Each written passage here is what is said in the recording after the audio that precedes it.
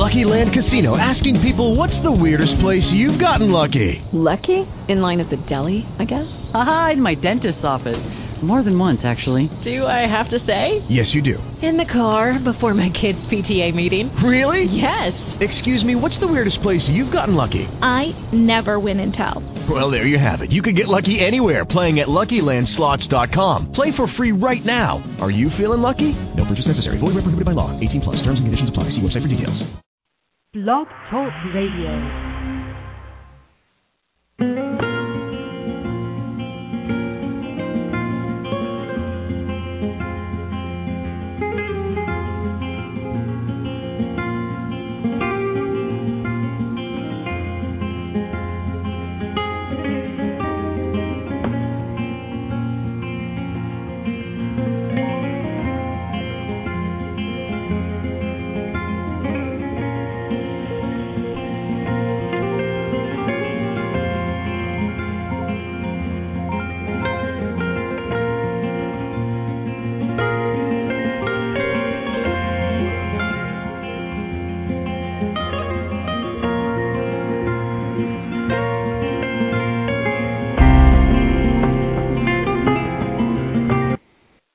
Hi, welcome to Blog Talk Radio, Safe Recovery. I'm Monica, and I'm your host. Tonight is July 25th, 2011, and tonight we have a really special guest. We have Dr. Wendy McCord, therapist and author, with us tonight, and I am so happy that she'll be calling in shortly. Safe Recovery was created and designed to give us a platform to discuss and debate the problems in 12-step meetings and its culture. It is evolved to a place where we feel safe to talk about lots of other things, lots of other ways to get sober.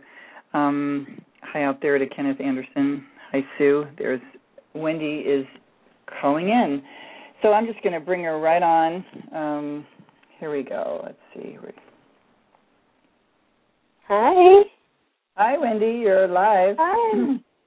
Hi, Monica. How are you? How are you? Good. Can you hear me okay? I can. Can you hear me okay? Oh, I can, yeah. Good. Good. So we talked today, and I want to just tell the listeners a little bit about Wendy.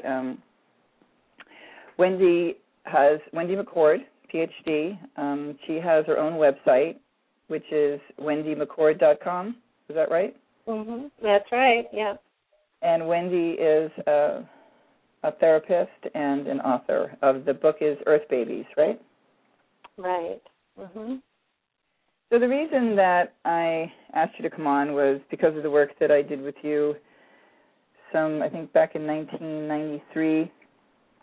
I came across, I met Wendy I was going to Unity Church at the time, and I was looking for a counselor to help with my marriage, and the minister there knew that Wendy was a therapist, and she was sort of kind of a spiritual person too. And I met Wendy, and I had just had a child. I think Michael was maybe 18 months old. Right. Right? Yeah, I think so. Uh-huh. Right. So at that time, I was about 15 or 16 years sober. And when I had Michael, I started to have a lot of really bad flashbacks that didn't make any sense to me, really. And so we'll talk about that, but I'd like maybe for you to tell the listeners a little bit about, your background and what you've done, the work you've done, and what you specialize in now. Oh, I'd love to. And thank you, Monica, for having me on. I really appreciate it. We have a long history, huh? Yeah, really long and really good history. Well, what I do is I just work with people, but try to get down to a very deep level, maybe the origins, to find the origins of where their pain came from. And as I have been a therapist for a long time, 30 years, what I have found is that for many, many people, the origins of their pain go way back to even prenatal. Mm-hmm. So, and even sort of the circumstances under which they were conceived, believe it or not, sometimes plays a part in it. So I was in primal therapy and did a lot of primal therapy, and that's the work you and I did, a lot of really deep feeling work.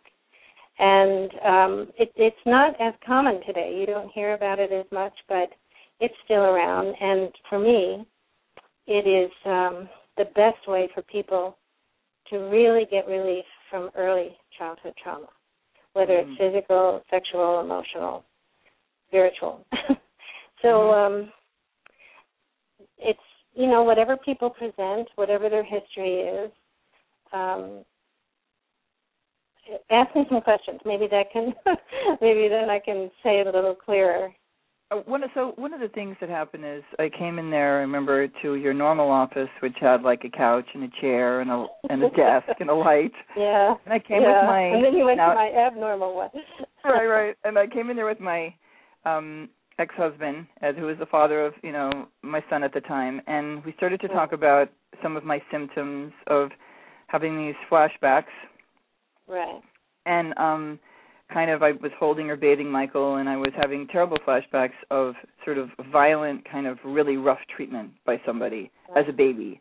And I, you know, here I was with a child who was when they started, he was really young. I mean, he was small enough to put in a sink to bathe him, you know, and was a really sweet,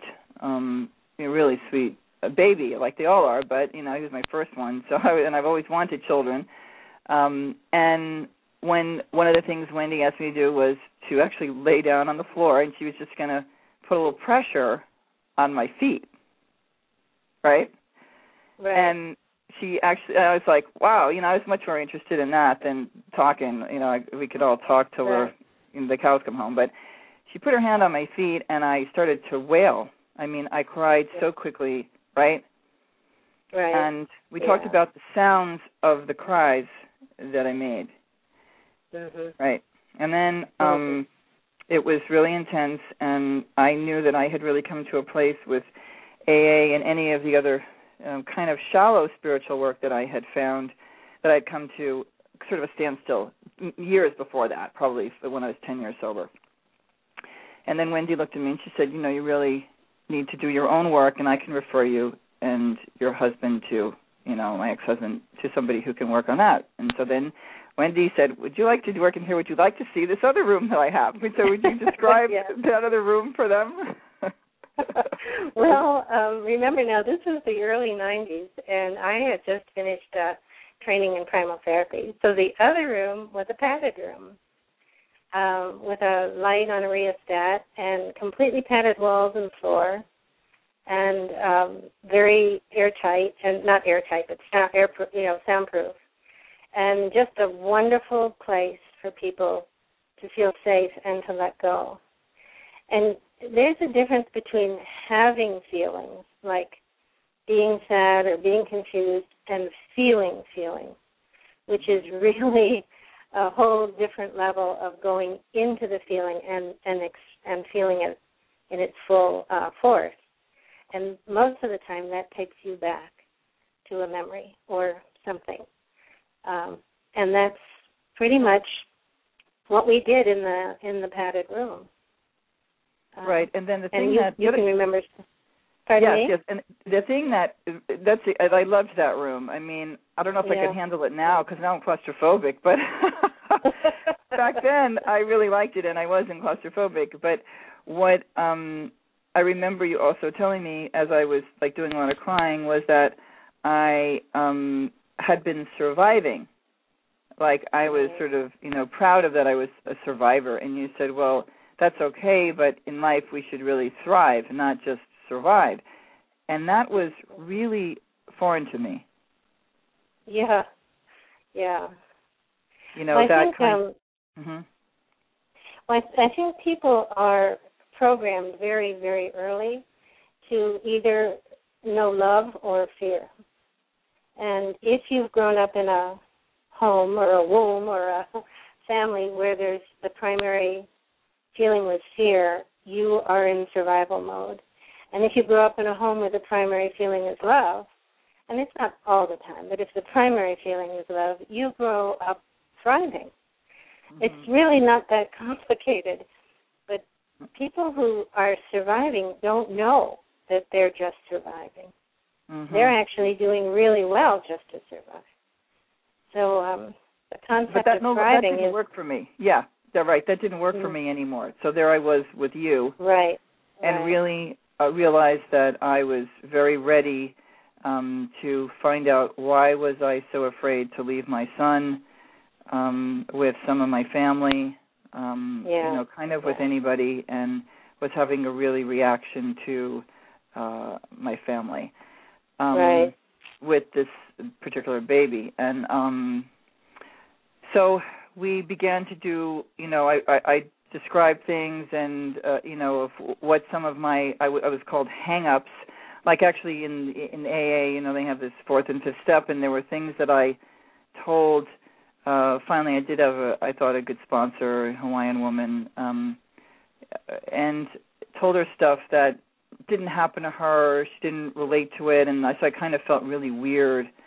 And it was with Wendy that so it was interesting with you, Wendy, that when I would tell you certain things or certain hang-ups that you couldn't touch me here, you couldn't there, that those are really, you kind of knew that those are symptoms of being abused. Exactly. Right. Yeah, hang-ups are really symptoms in some form. That's true. And they all lead back. If you follow the fear, it will lead back to what happened. If you're not afraid. I mean, you really need to be with a therapist who's done their own work and isn't afraid of these things, because sometimes they're quite emotive, to say the least. I mean, they're really very strong feelings, and you have to allow somebody to be able to go through that, all the way through that, so they can get clear about what really happened.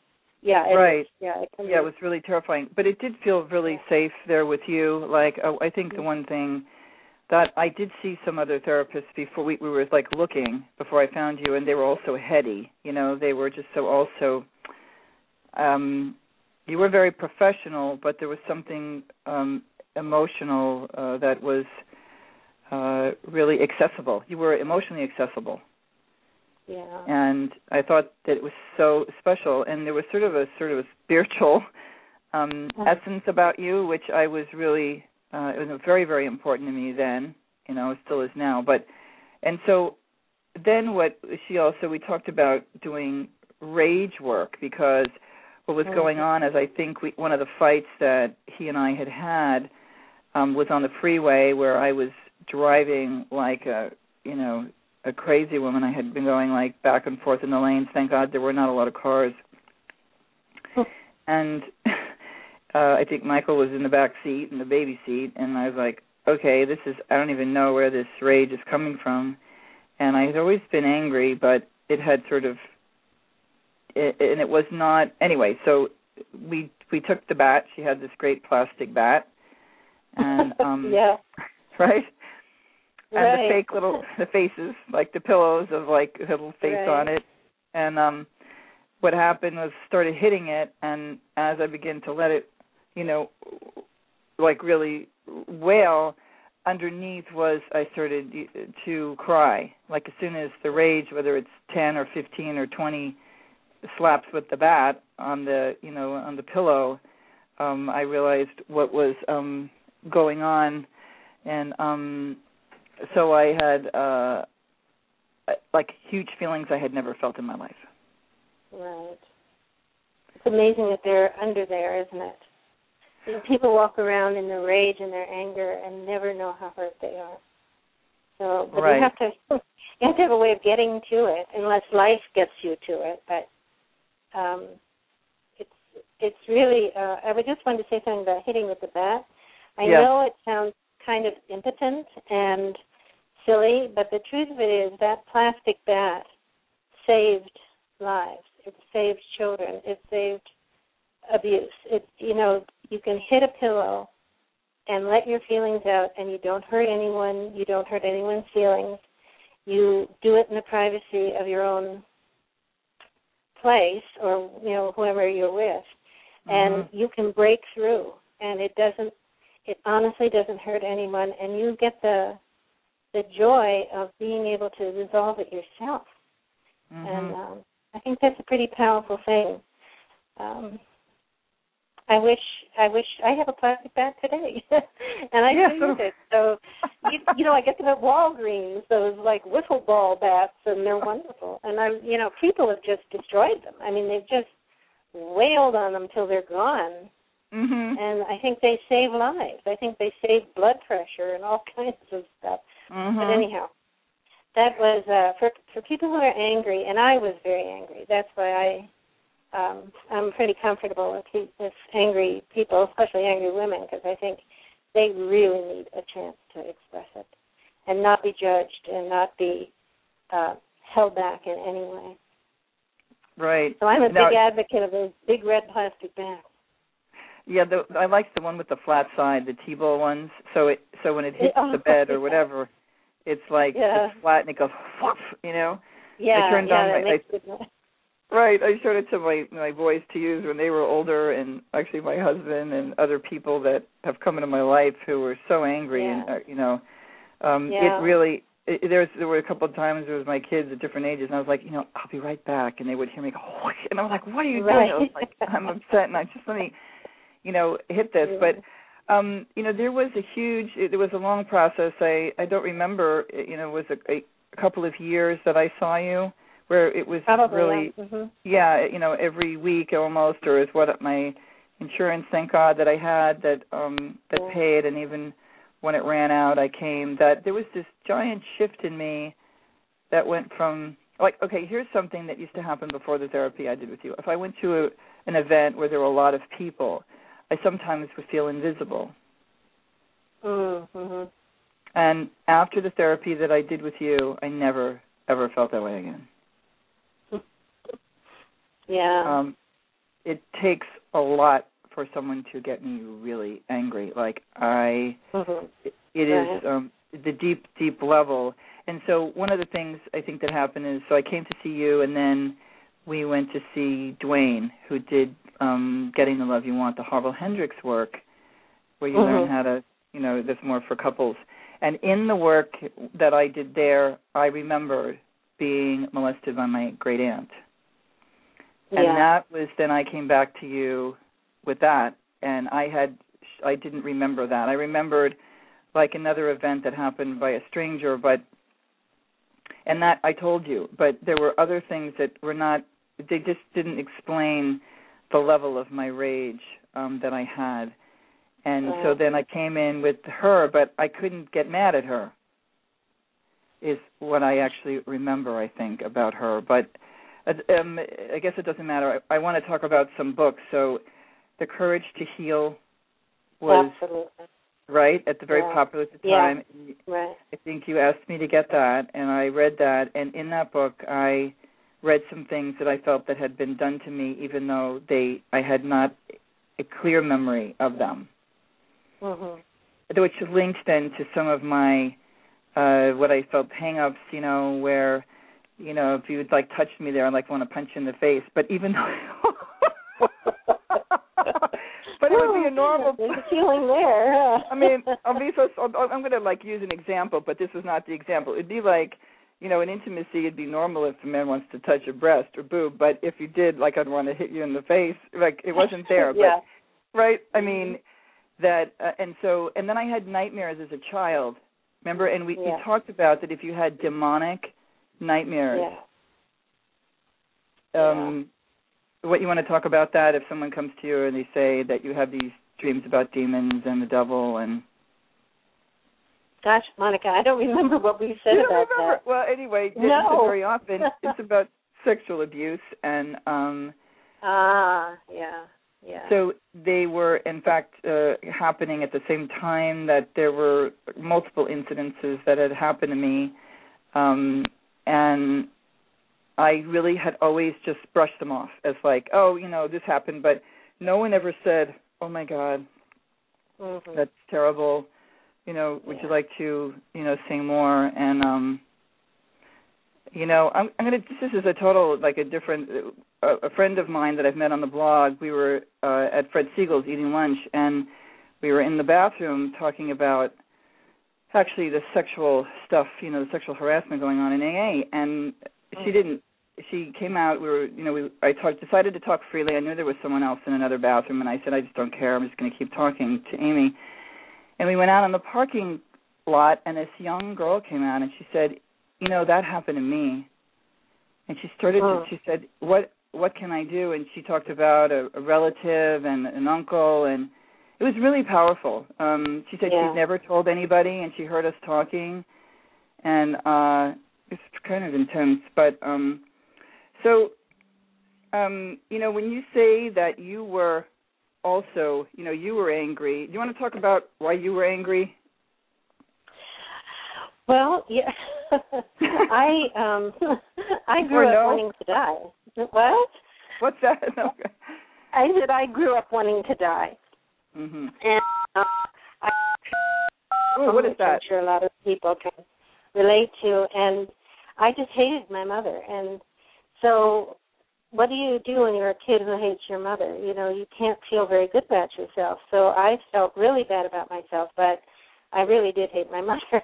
And so I had to somehow figure all this out and what on earth was wrong with me, because that's what it felt like.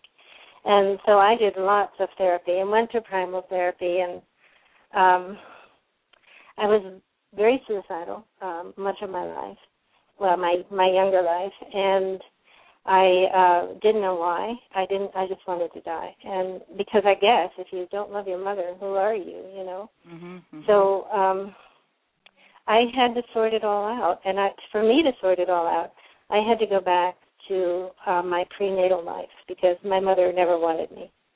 And so if you're not wanted, you start off in a deficit. You start off in trouble.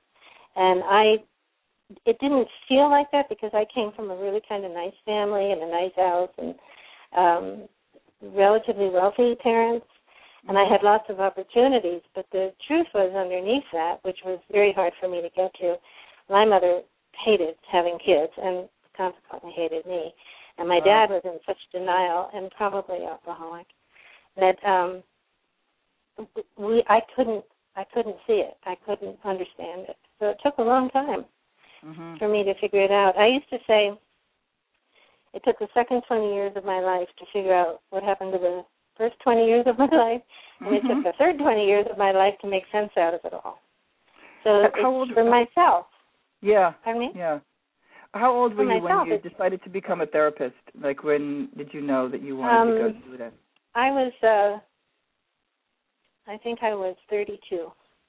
I had come to California to do primal therapy, and then I stayed there and wanted to become a primal therapist and did that for a while, but then I realized I wanted to work with kids.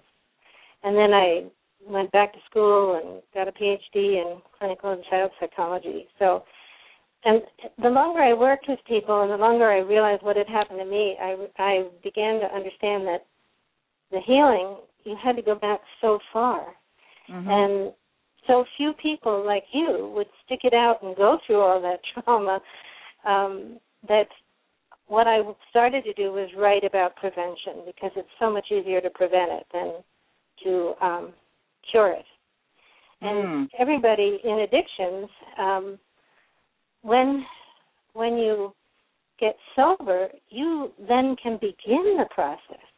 And I know that's kind of discouraging, because sobriety isn't the goal. The goal is happiness and living a healthy, loving, kind life. And a lot of people are sober and mean. So, I think it's a long process. So I started writing, and that's what the book is about prevention. Because we don't think when we bring children into this world. And a lot of children are brought into the world with less thought than what they're going to have for dinner. So this is a really bad thing, and this is where people get set up to really be miserable. Does that make sense? I want to get to the book, but I want to just talk some more about the process and how unbelievably life-changing it was, the work. that we did do. One of the other books that, I mean, you saw me go through Courage to Heal. I read it like I just ate it up. I tore it up, so to speak, and would come in and, sob and do the work. And I remember, deciding to not have communication with my mother, and we worked on that, and we talked about, I wrote her a letter, I wrote my father a letter, I wrote my brother a letter. I was in contact with my sister, who we talked a lot at that point. I called my cousins, some of my other family, to just talk to them about my childhood and what they remembered. And I remember one of my cousins was just really, really loving and supportive, and so was my sister. But where was I going with this? Just how much it changed me, and the depth. When Children Kill by Paul Monas. So then you told me. Oh my gosh! Yes, I forgot about that. Right, that was now falling apart on the shelf. But When Children Kill, which is written by a lawyer who represents, if he still does, but back then it seems like it was yesterday, represented teenagers, most of them, who killed their parents. Who, when I think he represented the Munoz boys. Oh, did he? Did he finally later on? Yeah. And the stories there was sexual abuse, it was emotional, it was physical. There were a couple that were even just verbal and physical. They were all horrible. They were, as I read, and I mean, it was the kind of book that I read it, and my ex-husband read it. Like both of us read it in like 2 days. It was just couldn't put it down. And it, of course, the point being that you said it will really, you'll access some more rage. Like if you want to get to it, read this, and there were stories that were just unbelievable. It was just so horrible, and it sort of gave me permission to look at and say, why was I this way? Why was I so angry? Why was I having, so many problems internally with my communication and with being out of control with some of that, with my anger. It felt out of control. And I was willing to do whatever I had to do to go as deep as I had to find the answer to that, which is what we did. Right. You had such courage, Monica, really. I mean, thank you. A lot of times people will get to that place where they look at the horror and they will use, they'll change addictions and become religious, or, they'll get right to that point where they're going to get to their primal origin of rage and just not be able to see it, at least at that time. So it takes great courage. And you had that. It was pretty scary. It was pretty scary because when I first was talking about what it was, I would say, oh, that's not really that. That's, this is like, it was really hard to call it what it was. Right. And I remember then attracting, when I went to meetings, a lot of women who this had happened to. And I would say, there's a lot of crazy stuff said in meetings, like, what is your part in it? And I would say, well, when Bill and Bob wrote this, they were talking to grown adults, and they weren't talking about children who were molested or children who were beaten up. They were not talking to children. And there's this crazy thought process that had taken over in Alcoholics Anonymous. I think NA addressed it better. I think they had a workbook, and but AA never did. It's like really old school, written 1936, for this crap, and people would say, well, what is your part in it? And I would stand up, and I was just working with you, and I would go to random meetings and talk about what I was going through, and attract some really wonderful women that were in my life for a couple of years, who I then passed on to them what you were teaching me. And on the other side of that was I felt so different. When after those couple of years, I just felt really, really, really different. And I cried a lot around my son. I'm sure if this was today, they would have wanted to put me on antidepressants. Right? And I thank God there were nothing. I didn't need them. I felt the feelings, and I went deep. And yeah, well, you were feeling it. The people who can't feel it or don't know what it is to feel are the folks who want to shut it down. And I don't blame them. I mean, if you don't have access to those feelings, you just feel crazy. So, right.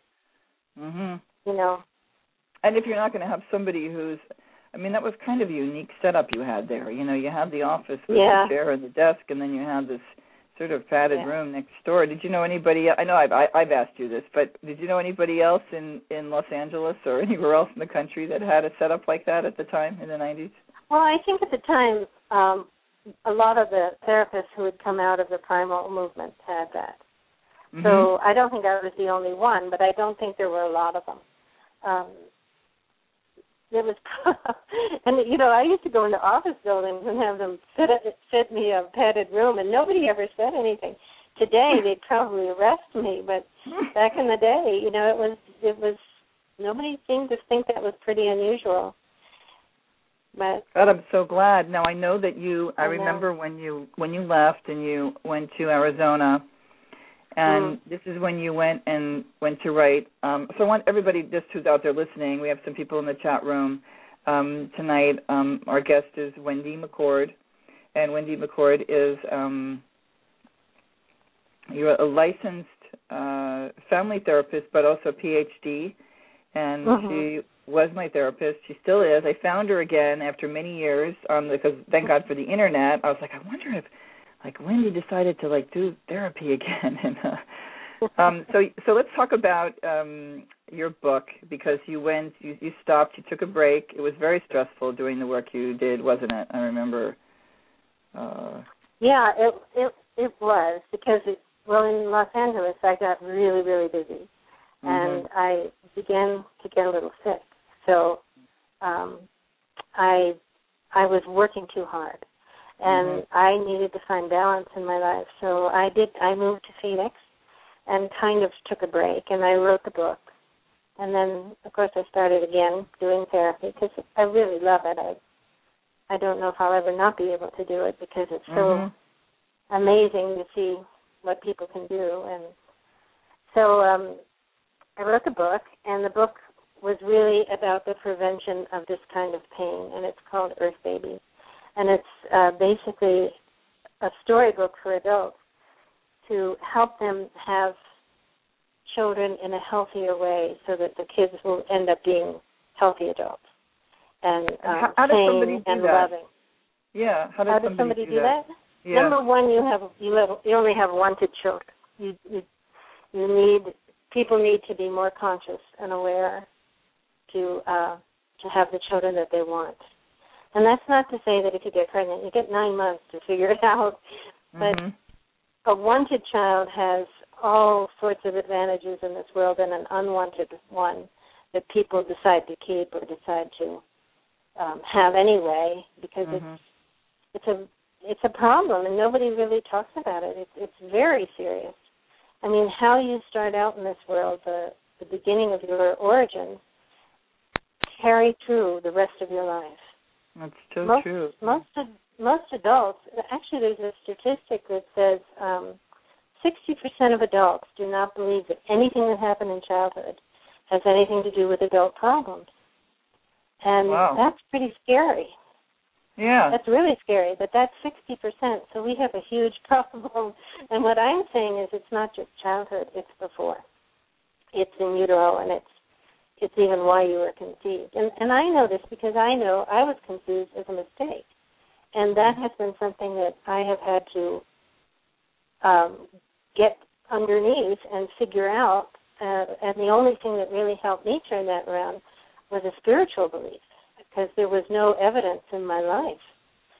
So anyhow, being wanted is the number one thing. I mean, I think probably, and forgive me for saying this because I'm not an AA, but my guess is a really wanted child would not end up in AA.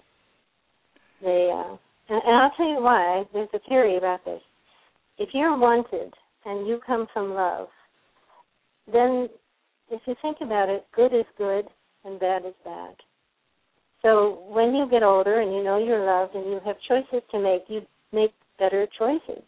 If you're offered something that is bad, you say, no, that doesn't fit with my my internal beliefs, and so they make love children make healthier choices. But if you grow up in a negative or abusive, or worse, very abusive environment, what you know is bad, and bad then becomes the new good. So you make poor choices. In other words, why would anybody drink and get drunk? Is that good? It's not good. It's not a good thing to do. But right. Or why would you eat lousy food? Or why would you go out with an abusive man? Or why would you marry a horrible woman? If you knew love, you would look at that and say, oh, I'm not going to do that. That doesn't feel good. But if you don't know love, believe it or not, those things feel okay. And people are even attracted to those things. So the truth of it is good and bad is bad. But when you come from a childhood of not being wanted or loved, good is bad and bad is good. And how many times have people made bad choices thinking, like the girl who wants to go out with the bad boy? Well, what the hell is she thinking? What are you going to get from a bad boy? I think there's a lot of unwanted people out there. I just so I think getting in right that there's some people that I've met that got sober that they have that unusual story, and like you think, okay, well, let's wait till they're 10 years sober and see how the story changes, or let's wait till like 15 years sober and they're in therapy, or let's wait till they're 22 and they're like flipping out and like driving their trucks into trees, which I know to be the case that it's sort of a slow process of what I've seen and experienced, but I do know that there are some that are loved, but yes, have stress, like you think of my children that were really wanted and really loved, yet the first child had a great deal of stress around two parents that were fighting a lot, like way more than my second child experienced. And then myself, where I was clearly unwanted, my mother told me how unwanted I was, and she tried to abort me, and my father really wanted me, and how she took a mustard bath to try to, that's what they would do in the old days. And I was like, I remember telling you that, and you were like, your mother told you that? Yeah, it's like, and people don't understand what they're saying to their children. I once had a woman say to me, well, my mother told me that my father said we could have a baby or a Cadillac. And she said, I'm sure she made the wrong choice. She should have had the Cadillac, because the woman was, oh my God. She grew up to be really miserable knowing that, her mother really did want the Cadillac. Wow. And people do crazy, crazy things, But that's okay. That's life. That's being human. But for each one of us listening now, or each one of us trying to live better and healthier lives, we have to make good choices, whether we think we deserve them or not. And that's when change can happen. But now you have two offices, right? You have two places that you work out of? Yeah. I do. You're in I work in Phoenix? In Phoenix and actually Prescott. I live in Prescott, but I travel down to Phoenix twice a month. I want to just tell the listeners this is going to be archived. We're talking to Wendy McCord. What is the title besides, I know you have a different title besides your Ph.D. What does that stand for again? It's a licensed marriage and family therapist. Right, licensed, right, LS. Right. Right, and that you do phone sessions, right? Because I do. Yes, and I remember hearing somebody did that, and I wouldn't be willing to do it, I think, with somebody who I hadn't worked with before, but I find them, because we have such a long, years of you helping me when I went through my divorce. I think I saw you a couple of times. You were visiting here. And but it was terrible when I was really going through my divorce and I couldn't find you. I mean, I know you were there, and I don't think that you were doing therapy then. I think it was you were written your book, or you were writing it, and there wasn't the internet yet. And I went to a few people because I was crying all the time, and it was just such a terribly hard time, and it was awful. Like, I compared everybody to you, and I would be like, oh my God, this is hideous, or they were so clinical, or they were so cold, or whatever. And there was just no, comparing. I think that the work that what I did with you was so unbelievably intimate and painful that the bond, and you were just so real. You were just so real, Wendy, that if there is anybody out there that doesn't have a therapist that has dealt with some serious issues, that, Wendy is just a really, really fantastic therapist. I was even telling Kevin, I was like, there's sometimes she says things that are so not clinical. They're just so honest. Like you'll say things that are just so refreshing, and you don't say them in the clinical therapist term or words, and you'll make me laugh, and I get it, and then there's a shift. Oh, thanks so much. You're very, very kind. You're welcome. I don't know what to say. I'm really glad I do what I do, and I do what I do because it saves my life. It's not that I feel above anybody or ahead of anybody. I think we're just all struggling to be happy.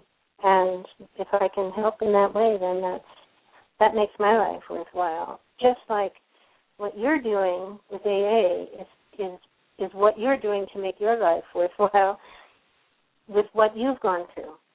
I think you're going to change the way AA behaves, or at least lets their people behave. And I hope that so. is a fantastic and important thing to do. Abuse must be stopped. It just must be stopped. And although I don't go to AA, you and I have talked quite a bit about it, and to me it feels a lot like what's been going on in the Catholic Church. And, when there's a hierarchy, when there's people in power, and people, they may even be adults, but they're being preyed upon, that's abuse.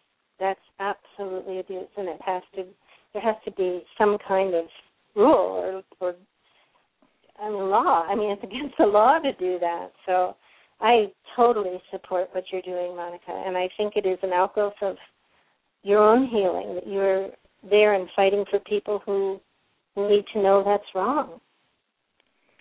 Yeah, I really appreciate that. It's really, it's very tough work, but someone has to do it, and I think it's me for right now. Yeah. And but it's illegal. Like, sexual harassment is against the law, and it's time that there's some kind of rules and some kind of implemented from the top down, from the bottom, at every level. And as a result, this is why this radio show began with, dealing with, Stop 13-Step in AA. And then I left, after 36 years. I went to my meeting and I said, I'm done. I'm going to move on. I'm going to go to SMART recovery meetings. And then I really wanted to have those other, modalities. I had Ken Anderson, which does harm reduction for people who are not ready to completely stop. And they talk about, which would be really helpful with young people, and I just started to have all these different guests on, and then I started thinking about you, like what were all these things that, changed me and made me who I am today. Well, that would have to be Wendy, then there would have to be Dwayne and the Harville Hendricks work for Getting the Love You Want, and then there's more after that, but the core shift, the truth is, when I would hear women in meetings say, well, I wouldn't be here today if it wasn't for Alcoholics Anonymous, and I thought, no, that's not true. If I didn't find Wendy when I had Michael, I wouldn't be here today. Yeah. Like, that would have taken me out. I don't know how, and I'm really strong, but, it was time to do other work. Right. Loving... it's hard to listen to that feeling. People know it. They know they're falling apart. They know they're miserable. They know they can't. They're confused and they don't know why their life isn't working. But most people do not choose to look at it. They choose to use or to throw everything into recovery. And honestly, recovery is just the beginning. In my own practice, I won't see anybody who hasn't had a year of sobriety. because they're just beginning to feel. They're just coming out of, I don't know what the word is, but sort of a haze where they don't really know who they are. They don't really know what they feel. And so people need a year just to, I hate to say this, but just to start. And once they start and once they get kind of a spiritual connection, I think that sort of helps them along. And it can be any kind of spiritual connection. It doesn't have to be AA, but usually it has to be something. Because otherwise you'd run screaming back to old behavior, right? Well, it's pretty dark stuff. I mean, I think that there are people, like the interesting part of the blogs that I'm on now is that I've come into a world where there were many people that AA didn't work for because they didn't like the whole God thing or the religious thing. It's very Christian-based, and I was coming from a sort of a very hippie, spiritual place, 70s kind of, searching. There were many of us like that, but there were a lot of people who needed help who didn't believe that.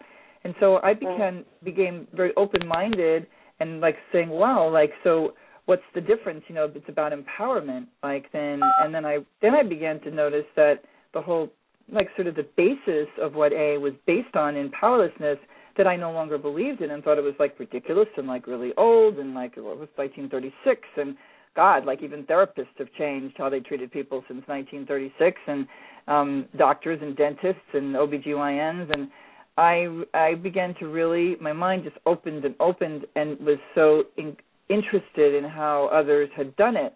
But I do think that I think it'd be interesting. I do think that people who learn, that are able to moderate and manage their drinking, that I'm really open to that moderation has helped many people. Just to get to even abstinence, that the road straight to black and white, it's killed Amy Winehouse, it's killed many people where they, it's like this gloom and doom is projected, and maybe that's not the way to, it's not the only way. And I think what was sad, Wendy, is that even when I called you to, because I was going through such a hard time with this, that you didn't know, I didn't know of these alternatives. Yeah. I'm not sure there were those alternatives. Were there, Monica, back then? Oh, well, not when I think there's Ellis, what was his, I can't remember his name now. I think somebody might out there know. Albert Ellis was the first beginning of, and then Rational Recovery actually has been around 20 years. SMART's been around 12 years. I was really surprised Women for Sobriety was around in the 70s, and she spun off and didn't like aspects of AA and calling themselves powerless. It was much more an empowered group, and don't even have to call yourself an alcoholic. You just needed to say that you needed help, that you had a life-threatening problem that you wanted help with. And Secular for Sobriety, a guy also, it's been around also I think 20-something years. And it just gets no free press. I mean, so I'd like to talk about your book a little bit. We have about 12 minutes left, and we could take maybe one call if somebody does want to call in to ask Wendy a question. You can dial in at 818-475-9211. It's 818-475-9211. I'm Monica, and this is my show, Safe Recovery. And we have Wendy McCord, who is a therapist and out of Phoenix in Prescott, and also author of Earth Babies. Now, we take you want to talk about the deeper? So before you're going back to the baby is in the mom's belly, and before that even? Yeah, I mean, why the baby is conceived. I mean, it matters whether you're conceived in love or haste or hate or rape. Those things really matter, and they stay with you. They become the imprint of your origin and your self-esteem.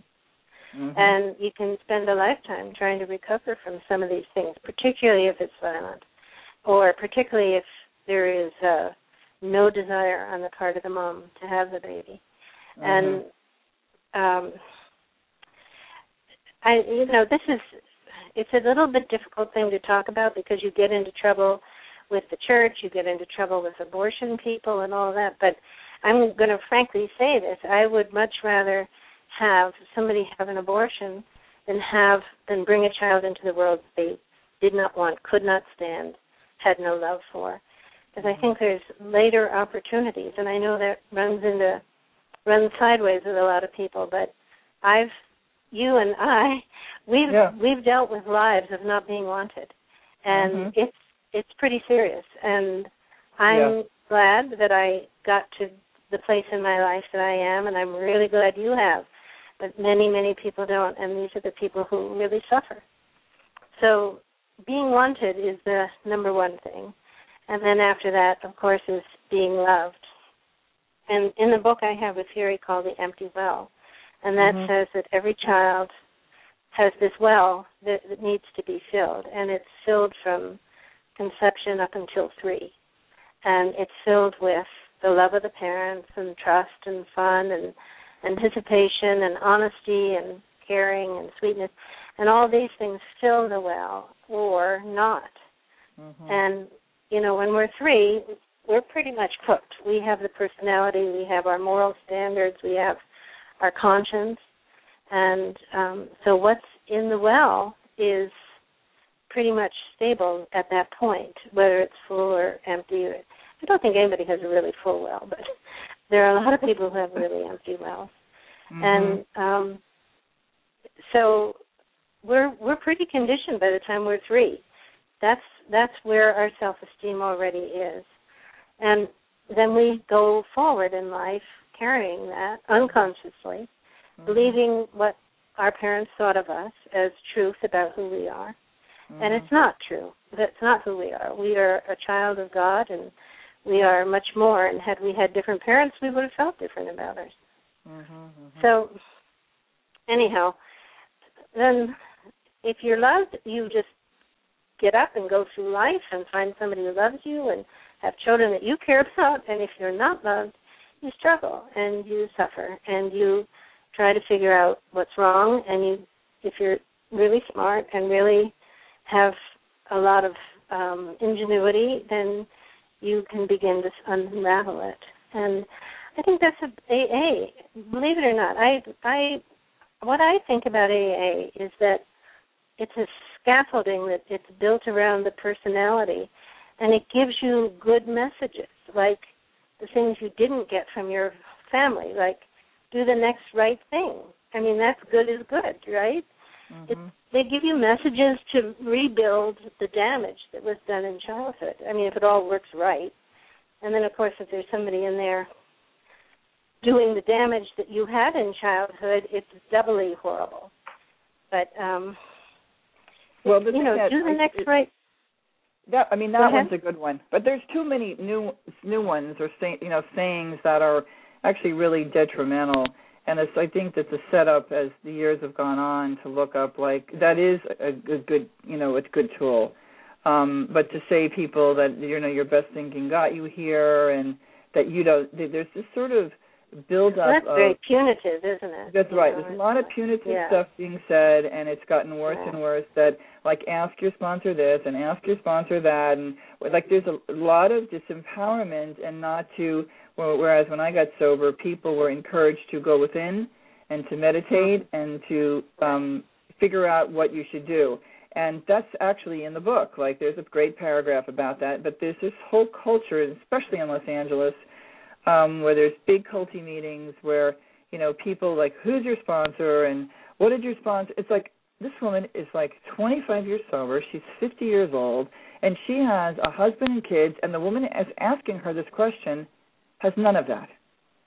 Like, she's not a mother, and she's maybe not married, and there's this very strange dynamic. Did you call your sponsor? Like, that you can't figure out yourself. Like, it's just gotten, to me, absolutely maddening. And then if I were to read with you, which I did in one of my shows, the stuff that's read before every meeting, which is Chapter 5, there's some really horrible things said. We're like men who have lost their eggs. We never grow new ones. We're people who are constitutionally incapable of being honest with ourselves. We are such unfortunates. We may be at fault. We have been born that way. We are naturally incapable of grasping and developing a manner of living which demands rigorous honesty. It's just insane writing that people sit, and as I was leaving and I knew I couldn't take it anymore, I would sit and listen to that, Wendy. I'd go, this is nuts. Well, it's interesting. It's kind of like a sponsor is like a surrogate mother of some sort, or father, and then it's like they kind of frighten you. Is that what you're saying? It's sort of like you have to listen to this person. Well, if you don't pick a really sane mother or father, you're going to be in trouble. Well, you did say, like when I met you, we talked about mine, like Mary. And I don't know, you probably don't remember saying this because you had so many, clients, but you did say to me, I really think that if you hadn't met Harry and Mary, that was my sponsor, Hawaiian woman, there was like a large family. I do. Yes, I do remember right? that. Yeah. That you would be really screwed up. You said to me, like, they were like parents. Like, I was the age of their children, and they did love me like a child, like their child. And I needed that kind of relationship with them that helped finish, kind of give me, rounding me out. I got sober at 18, so, there was a lot of parenting that was left undone with me as a teenager, for sure, before we have to go, I just want to say that one of the really good things that came out of the whole AA thing was the inner child work. I was very relieved when that came out because up until then, anything that had to do with therapy was not considered particularly positive. It was just stay the program, talk to your sponsor. And so when I would see somebody like you were almost a renegade. You sort of went against the grain to get into therapy. And now this is back in the 90s. I don't know what it's like now, but there was a point where people would come in and say they felt guilty because they were told AA was enough. And if they just did the program rigorously and religiously, they would get everything they needed. Right. And some people knew that they needed more. But until Wakefield came out with some of the inner child work, it was pretty tough seeing anybody in AA had a really hard time coming into therapy. And that was a really good thing that happened, I think. Yes, he was really huge. He was... It made a difference. What was his name again? His last name was Wakefield. I can't remember, Charles, or I can't remember his whole name, but he wrote the book The Inner Child. So right, The Inner Child. Right. There's a lot of. I have some really funny stories that my friend a bunch of guys did some inner child work with a couple that did a lot of the same work. They must have been in primal therapy, and they all had to get like teddy bears, or they had to get like like an animal. And my friend Larry, that's a really funny story. But we have about 2.5 minutes to finish up, and I want to thank everybody who is in the chat room who came by and listened. And I really want to thank you, Wendy, for for coming and being on the show. And my pleasure, Monica. It's wonderful to see what you're doing and to see what you're doing for people. And I just want to say one thing. It's not all women that are victims. I have a client who's a man, and he was victimized by a woman. And I think some women in AA are looking for husbands and looking for wealthy husbands or whatever kind of husbands. And so I think it goes both ways, and I think that's important to say. It's not just men picking on women. Yeah, we talk about the cougar woman that's out there, and she definitely is there, like, your mid-40s, early 50s, and hitting on like a 27-year-old newcomer, well, thank you. Want to give it just your website again and the name of your book? Yes, I would. It's Wendy McCord, WendyMcCord.com. And in October, over Halloween, I'm doing a women's retreat in Yosemite where you get dressed as your shadow. And so you get a chance to dress as your shadow and talk about it and own it and then transform it. So anybody interested in doing that kind of work, it's It's powerful, and Yosemite, of course, is a fabulous place to be. And Wow. we stay at this really creepy hotel, which is perfect for Halloween. It is. It's called the Ramona, and it was built in like 1880, so it's kind of the perfect setting. Oh, my goodness. Yeah, well, thank you so much. Thank you, everybody. Next week we're going to have on Stephen Slate from the Clean Slate is going to be on. And I want to thank you again tonight. Thank you, Wendy McCord, for being on. Thank you, Monica, for being who you are. Oh, you're welcome. I'll talk to you soon. Okay, bye-bye. Okay, bye-bye. Bye, everyone. Bye-bye. Bye. Good night, everybody. Thank you for joining me for Safe Recovery on Blog Talk Radio. We'll see you next week. Bye-bye. Hey guys, it is Ryan. I'm not sure if you know this about me, but I'm a bit of a fun fanatic when I can. I like to work, but I like fun too. It's a thing. And now the truth is out there. I can tell you about my favorite place to have fun. Chumba Casino. They have hundreds of social casino style games to choose from with new games released each week. You can play for free anytime, anywhere. And each day brings a new chance to collect daily bonuses. So join me in the fun. Sign up now at ChumbaCasino.com. No purchase necessary. VGW Group. Void where prohibited by law. See terms and conditions. 18+.